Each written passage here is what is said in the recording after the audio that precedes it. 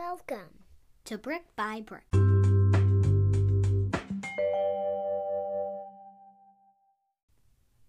Just get started.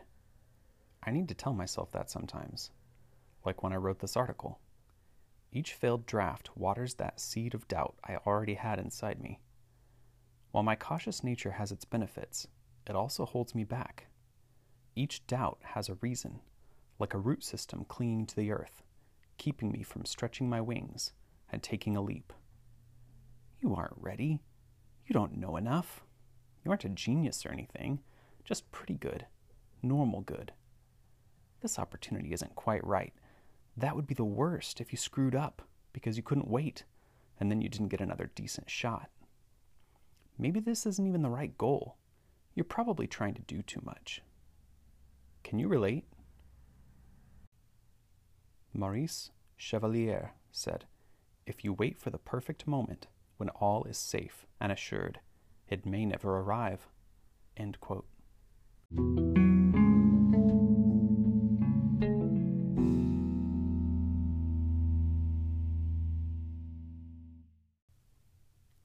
I've seen the myth of perfect productivity hold a lot of people back in their pursuit of being productive. They look at their highly productive friends and those people online. They start to think productive is a destination, that those people have arrived. This just feeds those doubts, making it easier for them to paralyze you, to keep you from taking a risk. But productivity is a journey. You can't arrive because what it means to be productive doesn't stay the same. Productive is different for different people. Each one of us has our own set of skills, a unique perspective, and a one-of-a-kind background. All of that feeds into what it means to be productive. Productive is different in different circumstances. Parents with newborns, I'm looking at you. Each season of life brings different grace and different challenges. Your heroes have different stories too. Most of the time, we don't even know the context that feeds the success of strangers, and that context is incredibly important. Maybe that YouTube star had really supportive parents. Maybe that blogger has made sacrifices you haven't made, sacrifices that are more like compromises. None of this is to give you excuses for why you haven't arrived. The point is to look at your context, your unique design, your season of life. Those are the factors that determine what success or faithfulness looks like for you.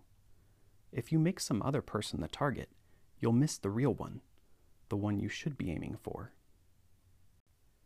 George Eliot said, "The important work of moving the world forward does not wait to be done by perfect men." End quote.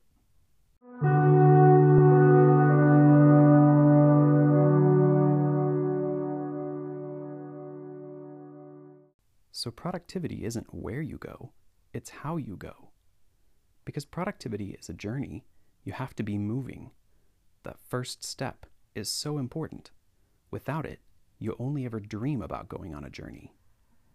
Navigation is important too.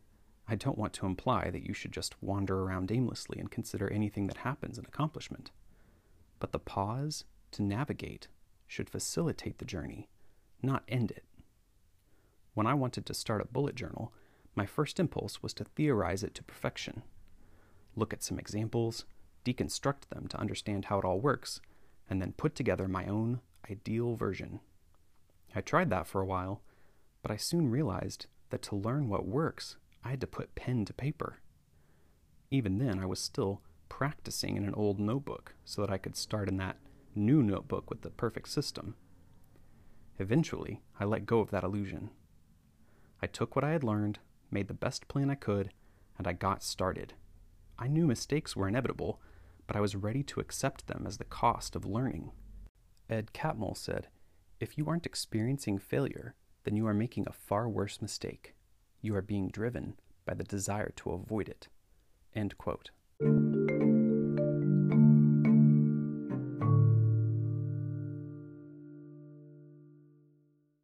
After you get moving, make reflection and revision a productive habit. From the beginning, I wanted to do a weekly approach with my bullet journal. It fits the way I tend to think about my time, and much of my schedule repeats in weekly rhythms. I started viewing each week as a new experiment in my journal, an opportunity to try new ways of organizing the information, new ways of highlighting important items. It was just 1 week. If it didn't work, I would fix it next week. I established a habit of sitting down each week, looking at what I had done the previous week, and modifying my next layout to apply what I had learned. The progress was subtle. From week to week, I didn't always feel like much had changed. But when I looked back over previous weeks and months, one of the huge benefits of a journal, I was able to see the transformation. Greg McKeown explains that commercial airplanes are off course 90% of the time, but because they make frequent, small corrections, they arrive on time in most cases. We like to glorify the overhaul, the massive life change. It's flashier. But in the long run, I think radical change tends to happen a little at a time, in small decisions and adjustments.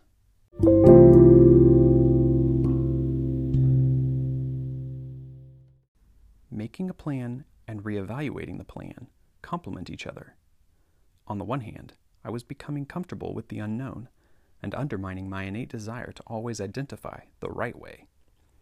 But I was also consistently evaluating my decisions, learning from them, and making adjustments. These are the two halves of the creative process: write and edit. First, embrace freedom and ignore restrictions. Then, embrace the guiding principles and submit to restrictions. This is not another productivity system. This is a fundamental principle, a support beam for reality.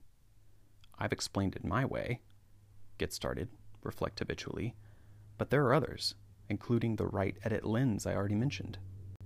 So where are you? Are you standing still, surveying all the options, waiting for lightning to strike in an overnight transformation? Or are you in perpetual motion, boldly taking action but not learning from the process? I spent years struggling with the first half, never taking action and always overanalyzing. But learning to start without all the answers was only a breakthrough because I was able to pair it with a review habit.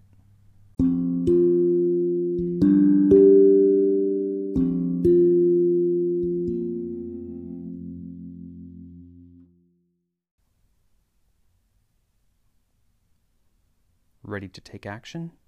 Here are some application questions to help you clarify what this means in your life. Which is a bigger struggle for you, getting started or reviewing habitually? Identify a particular area where improving would help. A new project you want to start, a change to your productivity approach you want to try, an app you've started using that isn't optimized for you yet.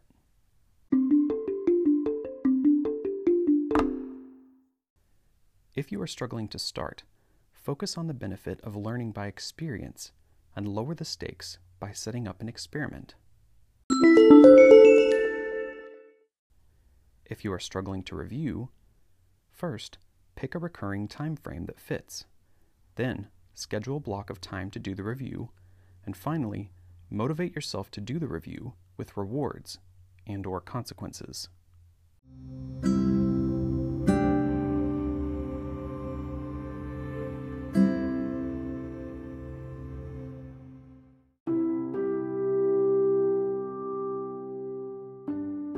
If you found this episode helpful or thought-provoking, please take the time to make a plan for how you can apply these ideas.